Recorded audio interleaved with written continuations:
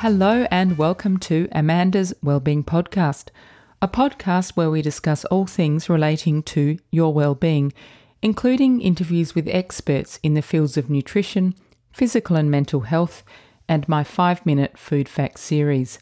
I am Amanda Hayes, your host, a lawyer turned nutritionist with a passion for well-being. Before I introduce today's guests, I will mention that although I will often be speaking with experts, any information or advice provided in Amanda's Wellbeing Podcast is not intended to be used to treat, cure, or prevent injuries or medical conditions, and is not a substitute for advice from your own health professional. Today I am here with accredited exercise physiologist Brendan Mowat. Brendan has several roles, including he's part of the Body and Mind Research Group at the University of South Australia. He is an educator and director at the Knowledge Exchange, and he's a director at the Biomechanics Practice. Brendan will explain to us what all those different roles entail, but the main focus of our topic today is pain. I will be speaking to Brendan about the causes of pain and how pain can be treated in a clinical setting. So today I am here with Brendan Mowat. Hi, Brendan. Hi, Amanda. How are you doing? Good, thank you. Thank you for coming on my podcast today. Brendan, you're an accredited exercise physiologist. So what led you to study exercise physiology and where did your interest come from? Good question. I kind of fell into it a little bit, I think. I always loved exercise and movement and got a lot of enjoyment and benefit physically and mentally from exercise. And, having sickness in my family and that sort of stuff, I think I saw from a young age sort of physiotherapy working with, people like my mother and whatnot with chronic conditions. And I thought that would be quite a rewarding sort of area. So I was a personal trainer for many years and then went down an exercise science pathway and, I enjoyed that, but it didn't kind of really set you up for in particular. And then, so I had these options of physiotherapy or exercise physiology and I ended up going down a pathway of exercise physiology. And I could say that, during my master's, I still wasn't exactly sure where I would end up, but I've sort of developed a passion over time, I guess, from really just engaging in that and learning more and more about people and movement and how all these things fit together. Fantastic. And I will speak to you about all the different roles you have. But first of all, where did you study and how long did it take? Yeah, it's ongoing. It's never really stopped since I started. So, I did my an undergrad in physical education and exercise science at Victoria University in Melbourne. I did my Masters of Exercise Physiology at Deakin University in Melbourne, which I think you're also a grad of Deakin as well. I did my Masters in Human Nutrition there, yeah. Yeah, awesome. And so that was great. And then I went into clinical practice for a number of years and really sort of engaged in a lot of continuing education courses at that point. And but then I've sort of gone back and I'm just finishing now my Masters in research and I'm about to start my PhD. So fantastic. That's all really exciting. So it's kind of going on for far longer than I ever expected, but I've grown to absolutely love learning and learning more about what it is we do and how we can do it better. Yeah, that's great. Can you explain to me and to the listeners, in case they don't know, what is the actual difference between the role of an exercise physiologist and a physiotherapist? Do you get that a lot, by the way? I do, and my response is probably very different to a lot of other people's response. And, I think it comes down a little bit to who I'm working with, and generally in a clinical context, I'm usually working with people in pain, musculoskeletal sort of injuries and whatnot as well. So sort of in that context, I think when someone's coming in to see us, whether it's a physiotherapist, an exercise physiologist, a chiropractor, an osteopath, if we are actually being, in line with the evidence and practicing, guideline care, but then being person-centered, it really shouldn't differ too much from each other in the sense that, that person should be dictating what's going on. It should be very specific to them. And, if it is remarkably different from one person to the next, I sort of question myself to, well, how person-centered are we being then if it is that different? Yeah. So I think there's a lot of crossover, and I think everyone's got their own individual skills, but the difference between one exercise physiologist and another exercise physiologist could be greater than the difference between me and one other physiotherapist. That's very interesting. If that makes sense. So yeah, it makes perfect sense. So you mentioned earlier musculoskeletal pain, and that is one of your passions, I believe, treating people with spine and musculoskeletal, that's a difficult word, pain, and to help manage persistent pain. And on the Knowledge Exchange website, which is one of the things that you do, and we will talk about that in a minute, you say that no matter how many different techniques you applied, and I believe you've trained in several different techniques, some people responded rapidly and others with similar presentations did not, and you wanted to know why. And you say this led you to a dark and deep search to make sense of these varying presentations. So I was thinking, I understand how that could be a deep search, but what was dark about it? It really was, and it still is probably to some extent now. I think the way we're trained, the way we're taught, and the whole way our society talks about pain and injury is really ingrained. There's a lot of tradition, a lot of belief. That's quite dogmatic. We've just taken it on board and we've run with it. And when I was sort of training and doing these other continuing education courses, I'd be going in, there'd be this, really inspirational kind of guru who would teach you this technique or these strategies for dealing with people in pain. And you learn these very clear-cut ways of how to fix people. And for me, I think when I started to kind of engage a little bit more in the research behind these sorts of things, I started to notice that they didn't really kind of hold true, or they weren't any better than any other technique or strategy or whatever when we look across the population. Right. So I was like, why does that make sense? I'm seeing some people improve rapidly and other people's not. So, why is that occurring? And I think it led me to really having to critically appraise or look at myself and my own beliefs around how I practice and how I work with people in pain. And in doing so, I think it started to really challenge who I was as a person. I think I realized that I'd really attached my beliefs around how I work with people and me as an exercise physiologist to my identity itself. And so whenever that's challenged and your identity is challenged by, contradictory information, I think we have this kind of visceral response, this kind of backfire effect, this, sympathetic nervous system, fight or flight, kind of pushing back, and you kind of go, no, I don't want to hear this. And I think a point where I was ready to sort of listen and hear and try and reconcile the way I viewed the world to kind of make sense for my patients, the people I was seeing, to better help those individuals. And I think for me, that was very challenging. I think that is very challenging for a lot of clinicians who've been taught a certain way.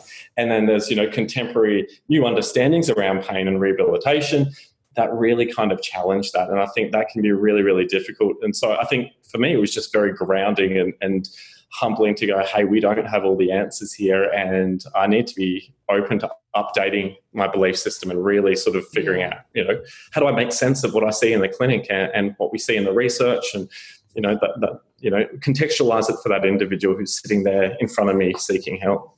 Yeah, that's really interesting, because I think I could say the same in the sphere of nutrition. You really have to keep an open mind, because the science is evolving all the time, and you can't really afford to attach yourself to certain paradigms, because things change. So it sounds like the scientific research in the area of pain is similar in that as we learn more, as you say, it can contradict some of the things that we thought were, solid scientific evidence, and it's not in the end. Yeah. So, Brendan, you have several roles these days. You are part of the Body and Mind Research Group at the University of South Australia. You are an educator and director at the Knowledge Exchange, and I believe you're a director at the Biomechanics Practice as well.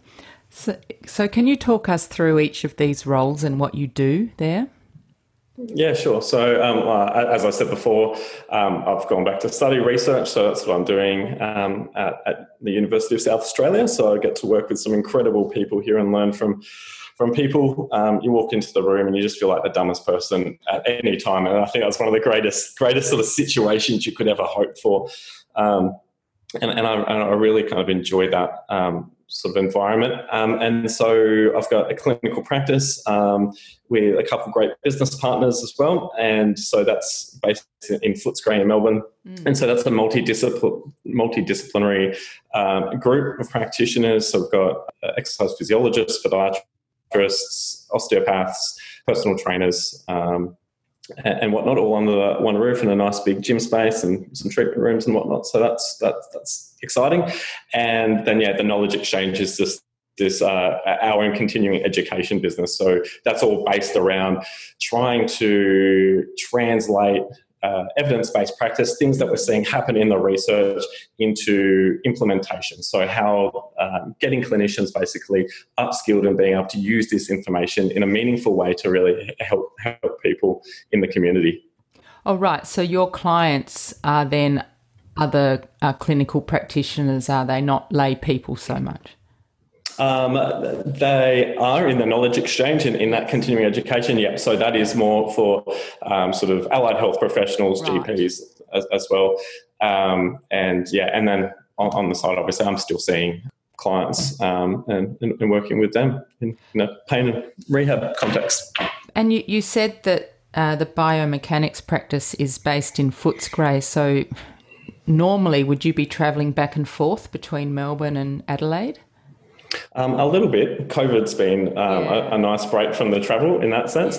But obviously it poses its own challenges at the moment, owning a business in a place that's so locked down. A bit of travel, but I still, in terms of practice, I practice in Adelaide myself. But otherwise, otherwise a fair bit of wireless also wired contact with Zoom and whatnot, with team meetings and organisation from that side.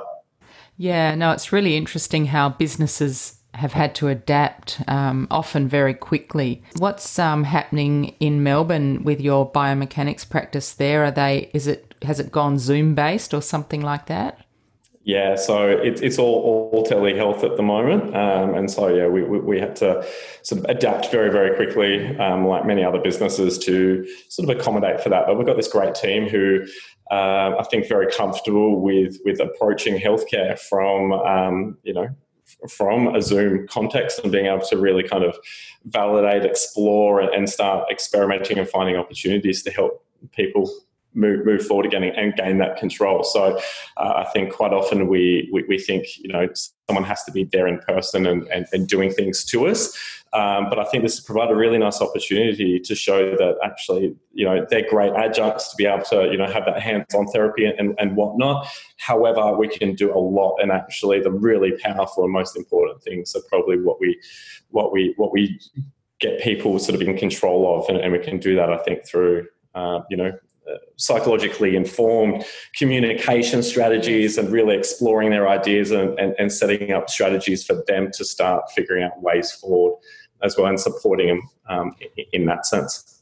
Yeah, look, you're not the first person who's said that in terms of being able to treat through telehealth rather than having to be physically present together. I guess the silver lining in that situation is that it does increase your reach. I mean, you can see a client who's based in, another country, another city, through the telehealth model. So that's, I guess, if we're looking for some COVID silver linings, there would be one.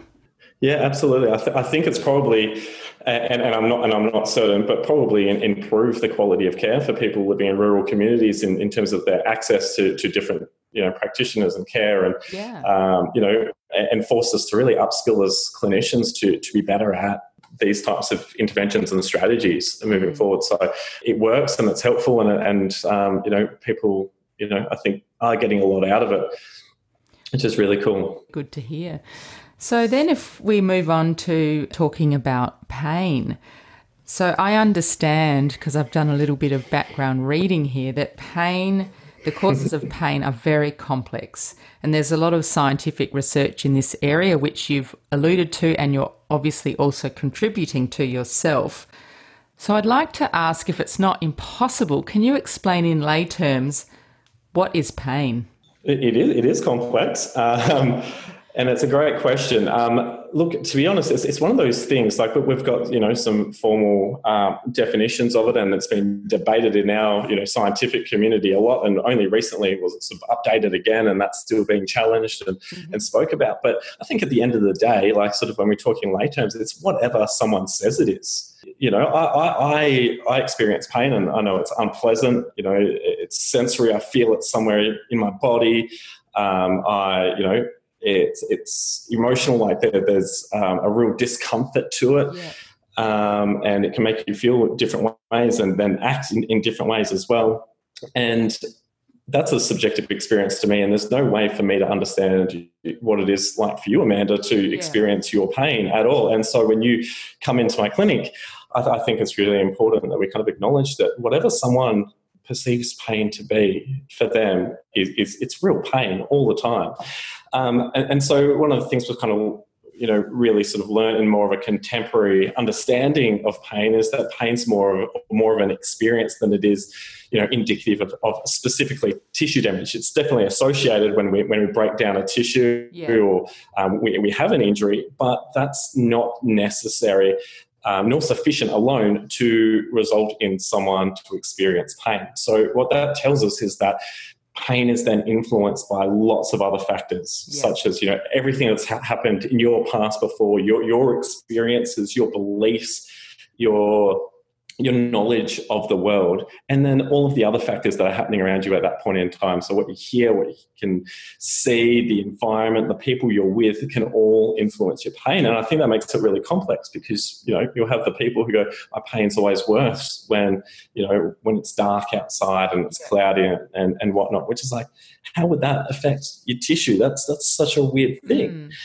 But it starts to help us make sense that actually, pain is influenced by all of these other contextual factors as well, and not just the state of our bodily tissues.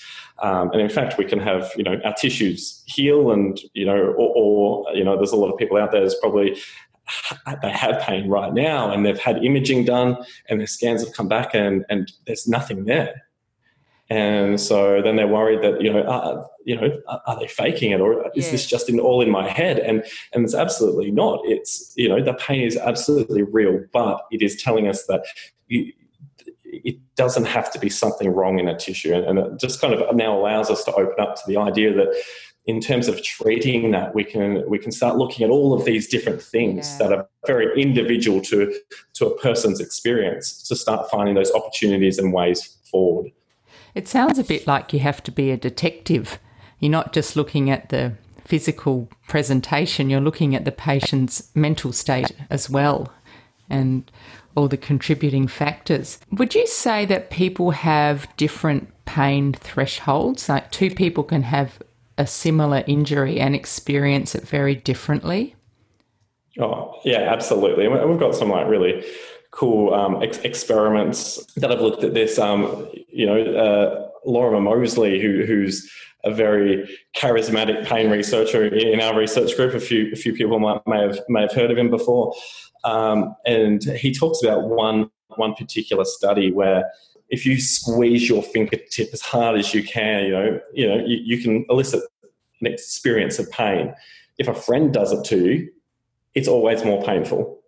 All right. And so there's this element where it's just like this change in one thing. The pressure can be exactly the same, but the control now is, or that context of control is slightly different. And now your pain experience is completely different. And then we see this in the real world as well. You can see people with really debilitating, back pain and have very, very minimal damage or issues going on with their back. And then these, people who have huge damage, and at the end of the day, they're completely asymptomatic, no experience of pain whatsoever.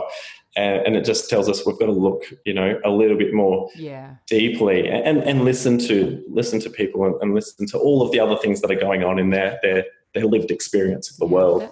that must be fascinating. You say there's various ways to classify pain, and obviously it relates to your mental state. You talk about musculoskeletal pain. So can you just explain to us what that is, what type of pain that is? Yeah, look, I think at the end of the day, kind of pain is pain. Like I sort of said before, and when we sort of talk about musculoskeletal pain, we're often talking about like it feels very, in one particular area of your body, and potentially associated with actual damage or some kind of condition within that joint or that tissue of some sort. But at the end of the day, I mean, pain is pain, and you can have musculoskeletal pain. And once again, like I sort of said before, there's not necessarily a huge amount of damage to that tissue, but that pain still feels very much in your elbow or your knee or wherever it might be. But other factors might be influencing why you feel it in that area. So if you are facing a client with pain and obviously you're trying to help them and treat them, do you need to know the cause of the pain? Is that part of the diagnosis or not? It's always important, and it's one of those things that's important in sort of hearing the story of someone as well. If there's a mechanism of injury, like they've done something or they've been in an accident, or they're turning quickly playing netball or whatever. We've got a mechanism of injury that suggests that there's probably some tissue damage here. All right, and that's still. That doesn't tell us that's like the sole, the only factor we've got to look at here. But it tells us, all right, there is a real underlying driver to the sensitivity around that area of the body. And so, yes, we've got to now take into account, natural healing times, or whether or not other surgical interventions or whatever else needs to be put on the table, and then the appropriate loading of that tissue over time using exercises or movements or whatever it might be. Are sort of taken into consideration, but it's always still considering the other aspects of that person's experience. Because I think someone who's going, this means I'm never going to walk again, or I'm never going to play netball again. I'm really stressed because I've got to go home and look after the kids now. And how am I ever going to do this? How am I going to go to work and put food on the table? We know all of those factors have a huge bearing on whether or not someone's actually going to make a full recovery, or that they might go through all the stages of tissue healing and all that structure come good, but they've still got this sensitized nervous system that's still protecting them because there are all of these other stresses, and so I think we've got to really take into account that, we're dealing with human beings here. We're not just dealing with a knee. We're not just dealing with a back or whatever it might be at any point. And so it's just saying, hey, let's listen. Let's look at all of these things, and nothing's off the table in a part of a good rehabilitation program. It's like, all right, how do we better support people? How do we make sure that they've got the tools and strategies they need to fully recover and re-engage in all the things in their life that they love doing again?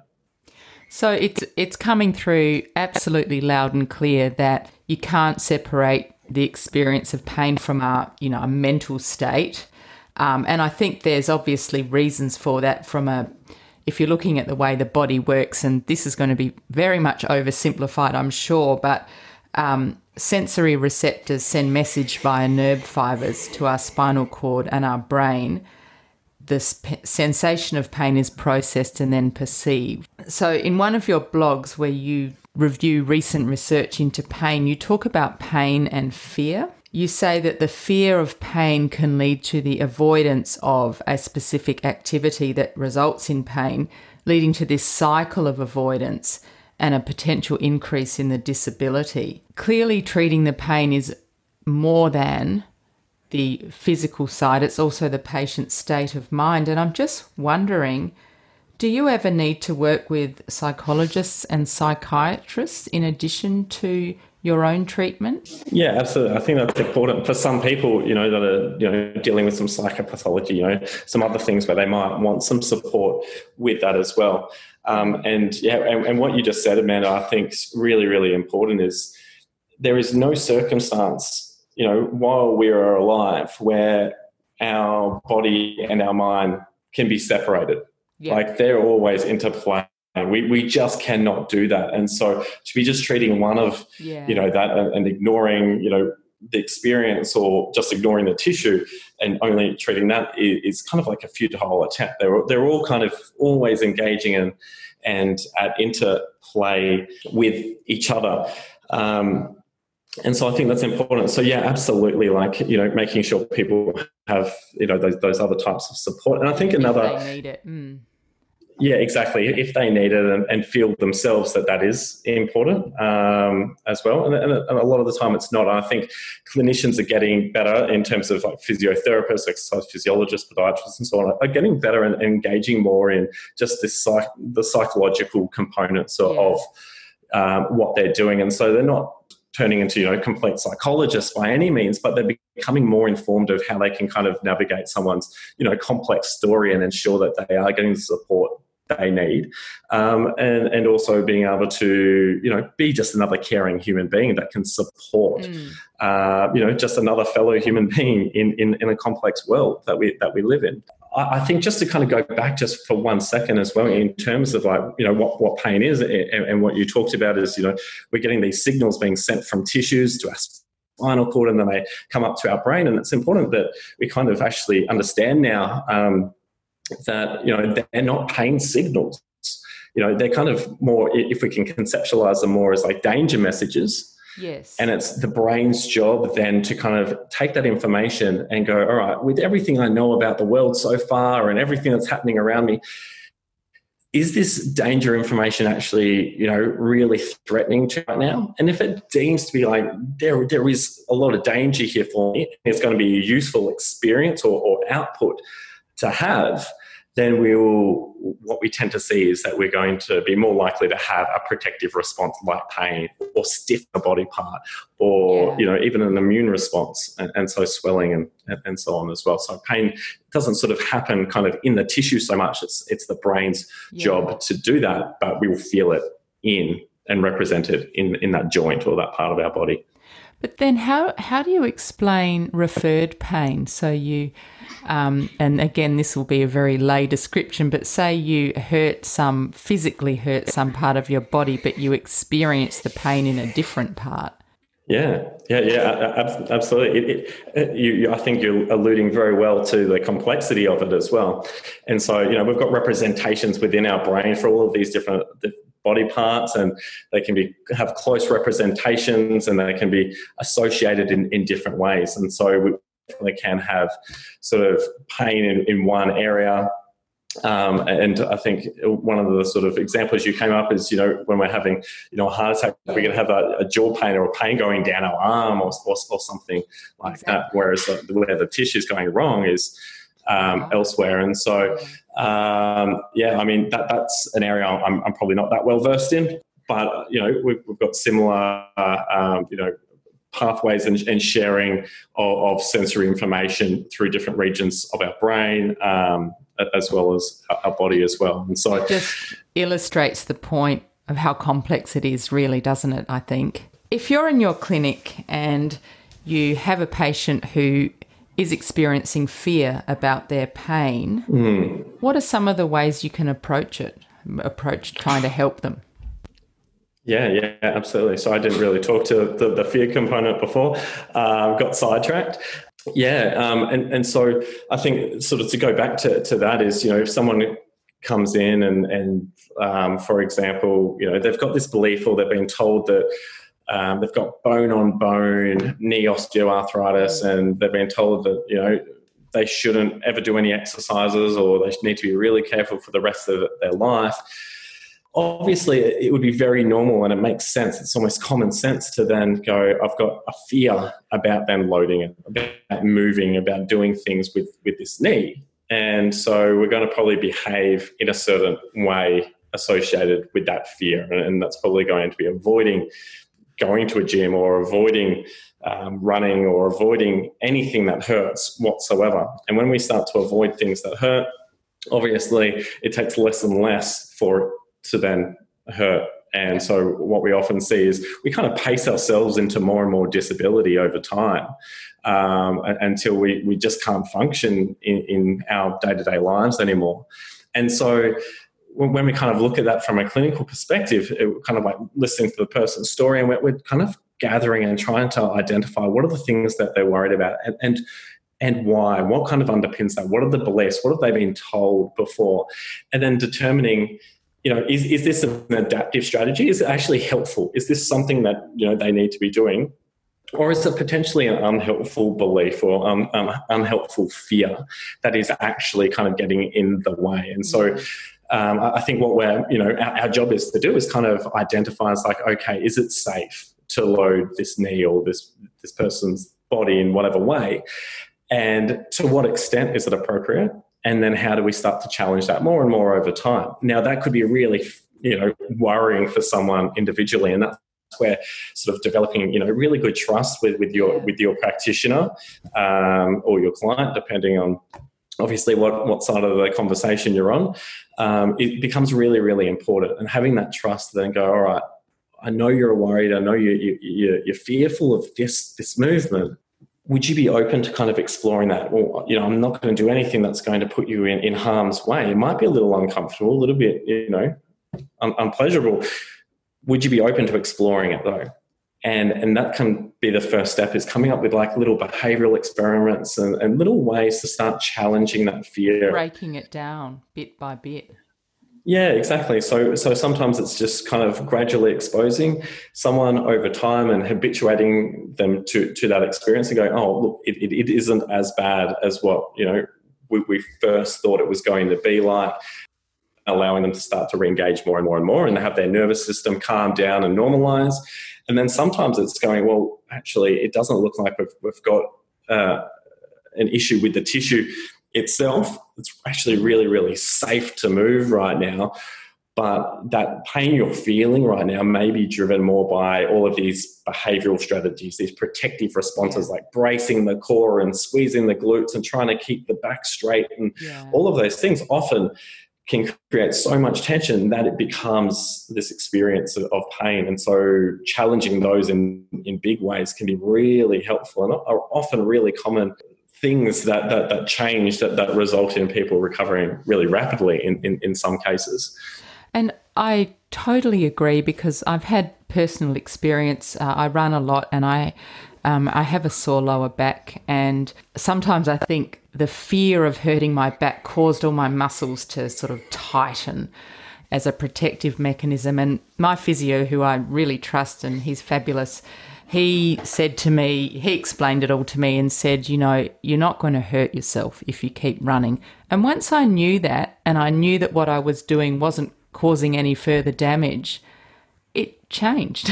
Brendan, if you have what would be a challenging patient for you, in that they've experienced chronic pain for decades, for example, before they end up in front of you, is it possible to undo all that pain or that fear of pain and perception of pain over time? Yeah. Look, I truly believe it is. When we look at pain, it is a biological process. And one thing we know about biology, it's forever changing. It's always changing, and it's adapting to our environment and all of our needs as a human.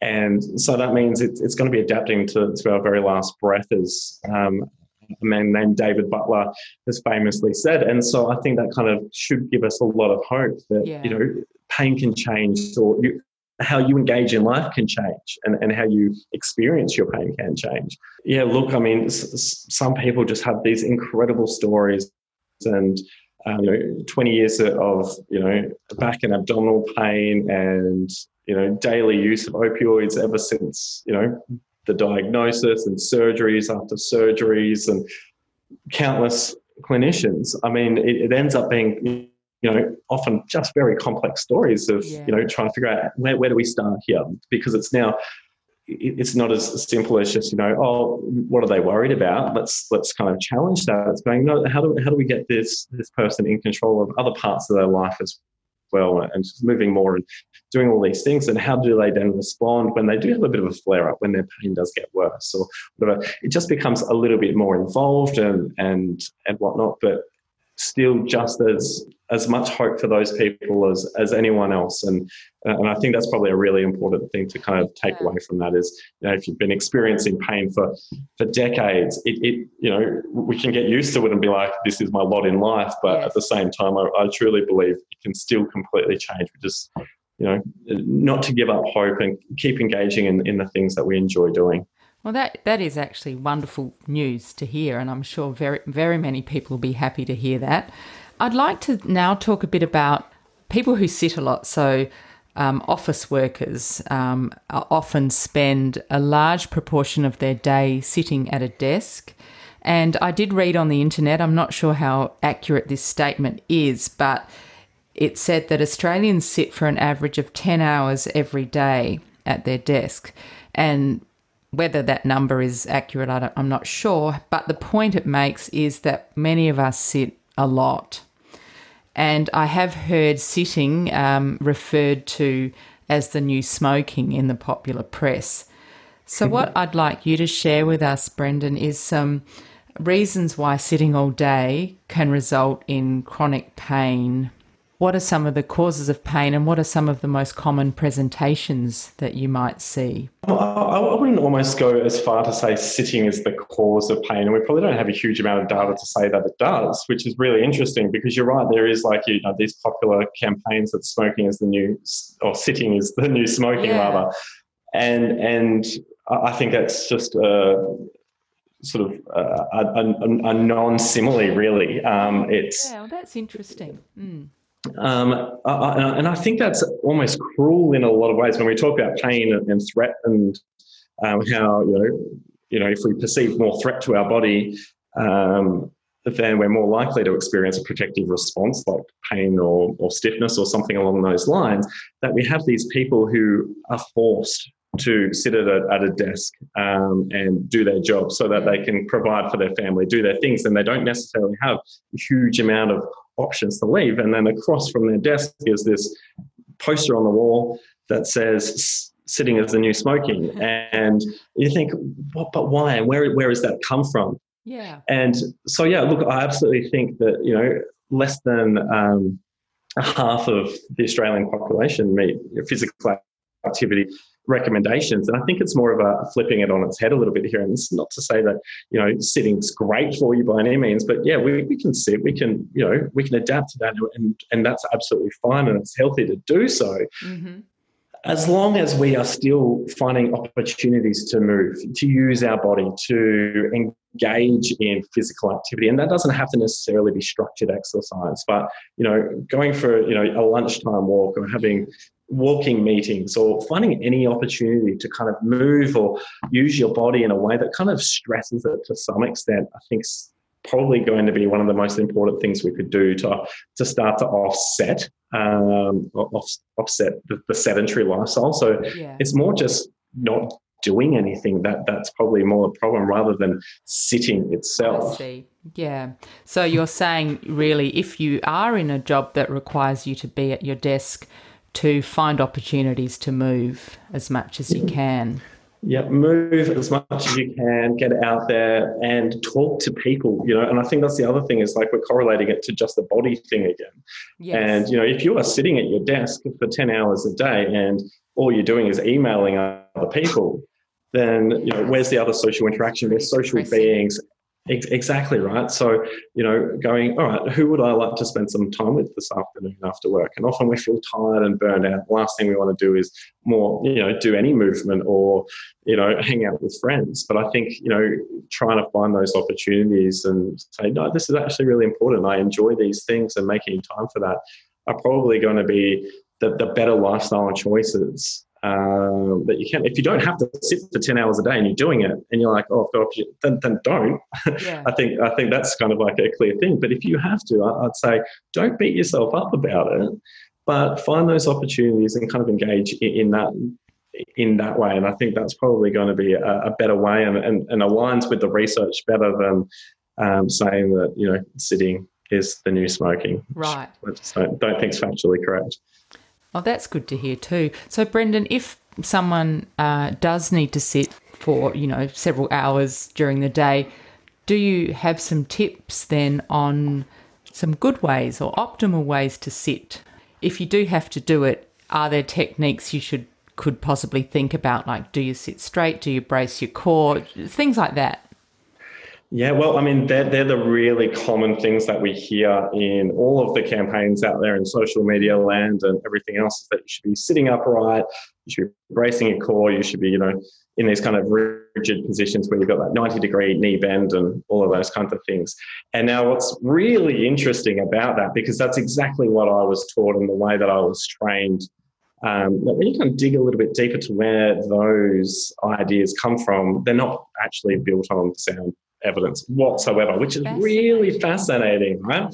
And so what we're starting to see now emerge in terms of the relationships is going, if you do try and sit really up straight and brace your core, you're probably going to fatigue faster and you're going to be more uncomfortable. And then if you have that belief that you should be doing that and you start to feel a little bit of pain, discomfort, you'll probably just brace more and sit more upright. I think I'm not doing it properly. I know, yeah. It becomes quite circular and you become exhausted by the end of the day and you're going, wow, I've got so much tension through my neck and everything else. And so what we're kind of seeing now is going, all right, so one is we've got to look at, the workplace efficiency, like making sure you're set up where you can move, within your space and do your work efficiently, effectively, and that's not too stressful. But also, what's comfortable for you? I think this is like the biggest rule, is just go, what's comfortable for you? Like my anatomy and your anatomy, Amanda, is completely different, all right? Yeah. To expect us to both have the exact same postures and whatnot the whole time is ridiculous. But like I just said before, is more movement is better as well. So where you can kind of take one posture and then move to another posture and go, oh, this is comfortable now, and now this is starting to get a bit uncomfortable and sensitive, move to another one, or get up, have a bit of a stretch, move around, and then come back and find what's the next comfortable posture you've got.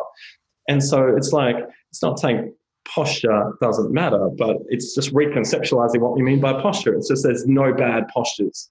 You slouch if you feel like slouching. At the end of the day, you're sitting on the couch. Why would you have a couch if you're sitting up straight on it? Sell it and buy a really uncomfortable rigid chair, right? It's just such an interesting thing that we've kind of built up a whole industry around sitting upright. It's like drinking bottled water. People have stopped drinking tap water. It's sort of this marketing that it's, great and clean and all that stuff, and actually it's contributing so much pollution into this world, and it's not really necessary. Well, certainly not in a country like Australia. But what about, Brendan, the standing desk situation? Because that's also very popular. Do you think that's beneficial? I think it's great for, some people are, really sensitized now sitting and maybe because they're just not moving enough or whatever it might be that's kind of led to them, becoming more sensitive and potentially having these protective responses. And so I think standing desks can be great to just give people another option that they can move. And once again, like we talked about, just finding another posture to sort of sit in, it just gives you another posture that you can stand in. Just another option. But, if all you're doing is using a standing desk, it's no better than just sitting in the same position for, 10 hours a day either. So I think it's a nice thing where you can kind of start to move around, you can move up and down, it just gives you variation. And that's what we're starting to see now in sort of all the research around posture and movement, is that, for a long time we've been trying to get everyone moving and having postures that adhere to this perfect norm. However, no one's got that perfect norm, and most people without pain are far from the norm. And so we don't need to be adhering to these. And in fact, it's quite the opposite. It's just the more variation we have in our movements, the more likely we are to, be, successful movers and less likely to become sensitized from being in one position too long, because we've got lots of options now to sit in and allow different tissues to, put some work in or take some of that force. So some of the things you're saying is comfortable position, variation in your posture, and move at, every opportunity you can, walking meetings, etc. Yeah, absolutely. So probably upset a few people that are in there trying to give workplace ergonomic assessments right now. But I mean, when we really are critical of the research and what we know of big population studies, is it doesn't seem to turn the dial added by doing that, it may even create more of a problem, and it costs a hell of a lot as well. It does, yeah. Oh, very, very interesting. I'm really glad I asked you those questions because it certainly has changed my perception a bit. I've kind of believed in the whole, oh my gosh, I can't sit because it's like I'm smoking a packet of Marlboro Reds here. So, not that I've ever done that, mind you. Yeah, sure. It's almost time to wrap up, but I just wanted to ask you quickly one question about exercise because you are an exercise physiologist. One thing I'm always curious about, and I really don't know if there's an answer to this, but there's always been a bit of a sense of no pain, no gain, particularly in sporting arenas. So if you're running and you experience pain, are there some general guidelines as to whether you should push through it or whether you should stop? Is that something you can talk to? Yeah, and I think that becomes like, it's a very broad question though as well. Yes, it is. But you're absolutely right. I think it's a good question nonetheless. I think we can kind of like run through a few different questions in our head to, is this something we've experienced before? What do we think's going on? Mm-hmm. And, do we think it's safe? And why do we want to continue as well? Like, are we doing it because like we're going to let the team down and I've never had this pain before and it's starting to build up and it's getting worse? Then I think, that kind of answers your question. If they're the reasons why you're doing it, then you've got to weigh up the pros and cons of that. And, that's up to a person. If you kind of, you've only done, 1 or 2 kilometre runs for the last, year, and then all of a sudden you're doing a half marathon and you're kind of 20, getting towards the end and your knees on fire and it's just been building up. It's going, well, we can probably surmise that the amount of load that you've just put through your body is far beyond what you trained for. And so your capacity probably wasn't there and you're probably going to be dealing with a bit of a tissue-based injury. And so backing off is probably going to be a good way to do it. But if it's kind of like, I feel a little bit of a niggle, then maybe just try something a little bit different. You can kind of experiment, like what happens if I just try to run a little bit differently or try to relax through my core or something like that, just see if you can gain a little bit of control over it. And, a lot of the time, I'll start to have a bit of a run and a bit of a niggle in my ankle for a second. And then I'll just go, all right, hang on a second. Let's just play around with this a little bit and, let my body kind of become accustomed to what it's doing right now, and it all kind of fades away. And I think it's one of those things of just kind of getting to know your body by doing that activity regularly, but kind of gradually building up and adding either the resistance or the difficulty or the length of it over a period of time. And I think then it becomes a little bit more clear going, no, this is abnormal and I'm actually a little bit worried about that. Then, hey, just back off, give it a bit of a break, keep moving within your tolerances and then start building back up afterwards, I think. Listen to your body, ask yourself some searching questions and probably let go of your ego perhaps is something as well. Yeah, unless you just can't let go of your ego. And I know that there's some of us out there that are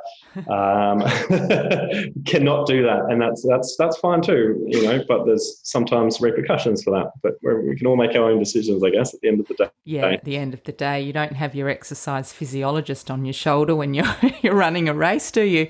So to make your own call. Brendan, to wrap up, who inspires you?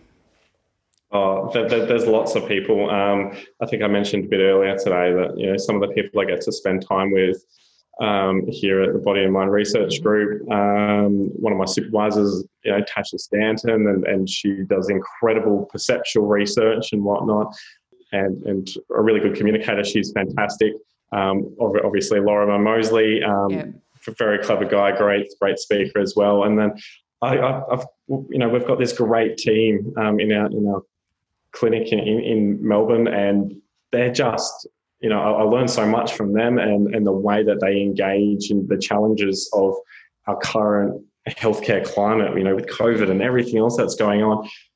I've just learned so much from them and really inspired by the way that they go about things. Like, I'm very, very lucky that, we've got such a great group like that. So, there's just so many good people out there and willing to help and change and challenge the norms. And I think for me that they're the people who are making the real changes in in healthcare. It sounds like you've surrounded yourself with a really wonderful group of people, so that's great. Finally, a question that I like to ask all of my guests: if you could recommend 2 things that people could do to improve their well-being, what would they be? They can be anything.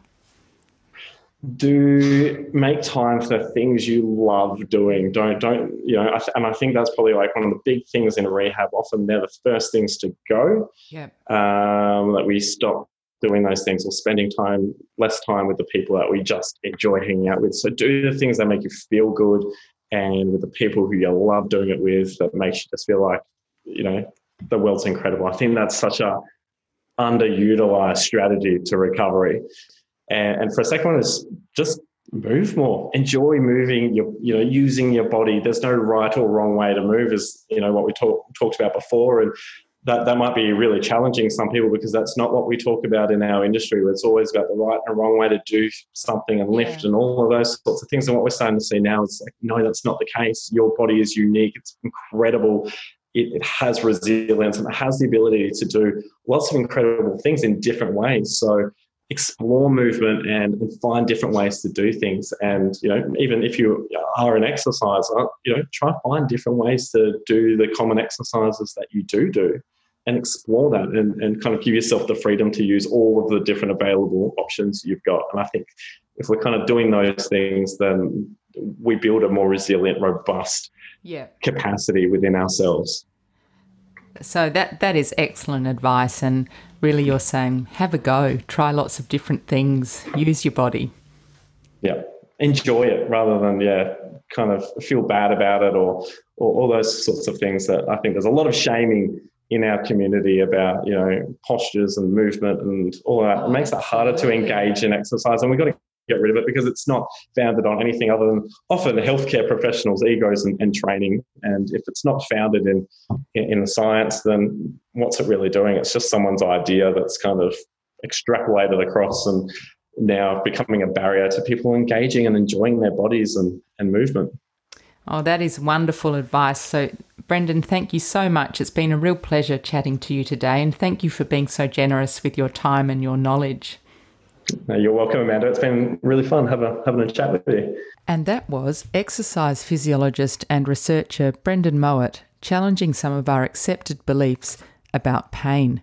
If you want to check out Brendan's research, I'll put a link to his ResearchGate profile in the show notes, and I'll also put links to his clinical practice, the biomechanics, and to the Knowledge Exchange, where he is a director and educator. Thank you for listening today. I hope you found today's interview interesting or inspiring. If you did, please share the podcast and tell your friends about it. And if you could take a minute to leave a rating on Apple Podcasts, it will help people find my podcast. If you would like to subscribe to Amanda's Wellbeing Podcast, you can subscribe on all good podcast providers like Apple Podcasts, Spotify, Stitcher, Spreaker, iHeartRadio, and Google Podcasts. You can also subscribe on YouTube. Please follow me on Instagram and Facebook at Amanda's Wellbeing Podcast, and check out my website at www.amandaswellbeingpodcast.com, where you can contact me via the contacts page. And please feel free to suggest topics you'd like to learn more about and people you'd like to hear interviewed, and I will do my best to deliver that to you. Producing the podcast is a labour of love. It has become my full-time job, to which I dedicate a lot of time, money, and effort. If you enjoy my podcast and would like to support it, I would be so grateful. You can make contributions via my Patreon page, which is a bit of a work in progress, I must admit, or via PayPal from the support page on my website. I'll put a link to that in the show notes, so please do check it out. Another way you can support my podcast is by purchasing a book from the book reviews page on my website.